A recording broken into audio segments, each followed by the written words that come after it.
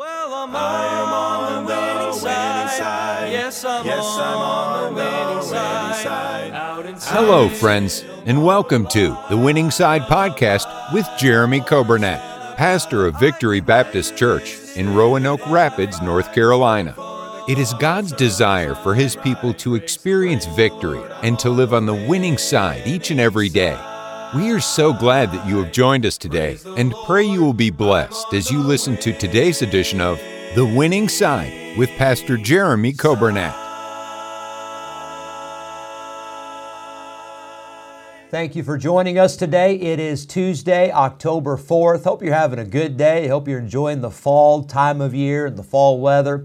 I know for some people, your diets change during the fall, right? You got to have different foods, different snacks.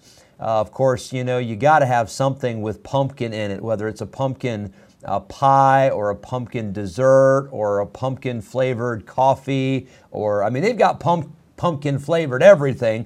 But I hope you're doing good today. Hope you're having a wonderful day. And we're glad to have you with us on the radio, 95.9 FM. We welcome you, those that are listening on our radio app and those on our podcast, we welcome you. And then those who are watching by way of Facebook and those that are watching by way of YouTube, we are so thankful to have you with us today. It's amazing to me, the technology. There used to be a day where you would be driving down the road and you could listen to the radio, of course. But then we never had a car like this when I was growing up, but my uncle had some old classic cars and they'd have the 8-tracks. I remember seeing those. We had many vehicles with cassette players. Those were pretty cool. And then the CD player, but now it's MP3 and you can have plug in your iPhone or your iPod to your stereo, whatever. But think about now, you can have the radio, but you can also on your phone or on your device, you can pull up radio stations and pull up music and preaching and teaching from everywhere. It's amazing, the technology.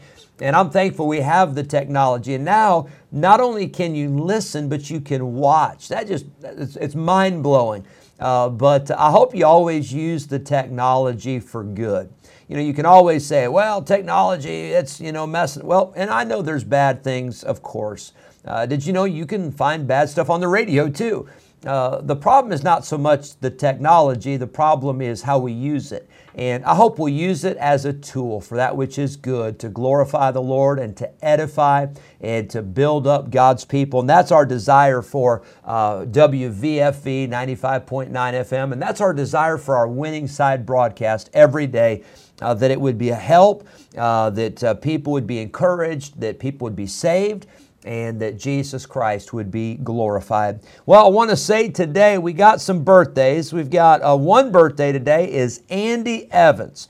Andy's a young man in our church and in our school. Happy birthday to you, Andy. I believe 16 today. Happy birthday. And then we have a young lady who's no longer in our church. She's moved away, but she is 100 years old today. And a happy birthday to Mary Hawkins. And she's moved away. She lives with her family in Durham. But I hope, Miss Mary, hope you have a wonderful day and a happy birthday to you. 100 years young. Congratulations. And then we've got 2 anniversaries today. Billy and Kathy Ewer. A happy anniversary to you. And then a happy anniversary to Fats and Nora Warren. Brother Fats just celebrated last week his 88th birthday. And Fats and Nora Warren, you folks are such a blessing. Hope you have a great day and a very happy anniversary to you. Well, let's be in prayer. Tonight is the night for our ladies, your fall fellowship, and I hope you plan to come, be here in the Evans building at 7 o'clock.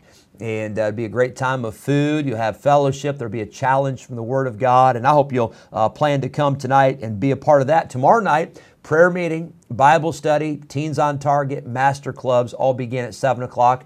And then this Saturday is our church harvest party. And I hope you'll plan to come. Be at the school property at 5 o'clock. And we'll have food, all kinds of activities. Be a wonderful time. Well, let's go to a song. And then right after this song, we're going to get back into Psalm 144 and pick up where we left off yesterday. Hope you enjoy this song, and then we'll get into the Bible study.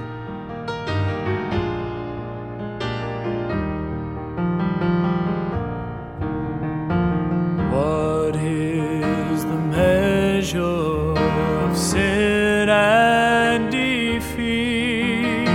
High as the heavens, as deep as the sea. But no matter what the sin is, there's one thing I know: God's grace reaches farther than sin could ever go. Justice called for payment, the blood sacrifice. Mercy made provision. Jesus paid the price. All who call upon Him are washed as white as snow. God's grace reaches farther than sin could ever go. On Calvary's mountain, the sin debt was paid. The Lamb of God was slain there.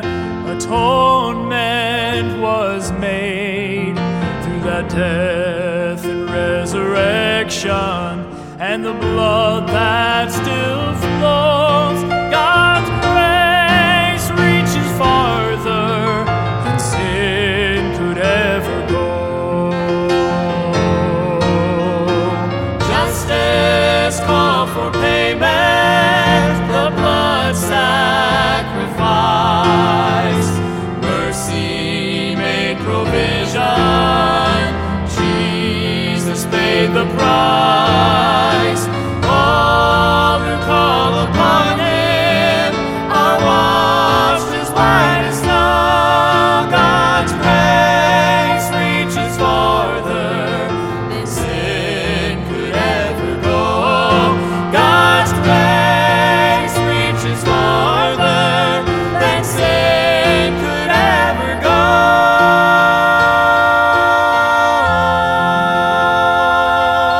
Psalm 144, verse 1, we read yesterday, "Blessed be the Lord my strength." I hope He is your strength. He was David's strength.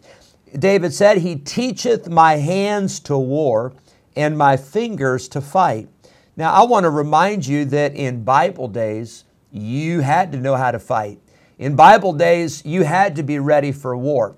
And if you lost the war, it was not just economic sanctions, or it wasn't just, okay, well, we've got a new president or new king. If you lost the war, many times you lost your life.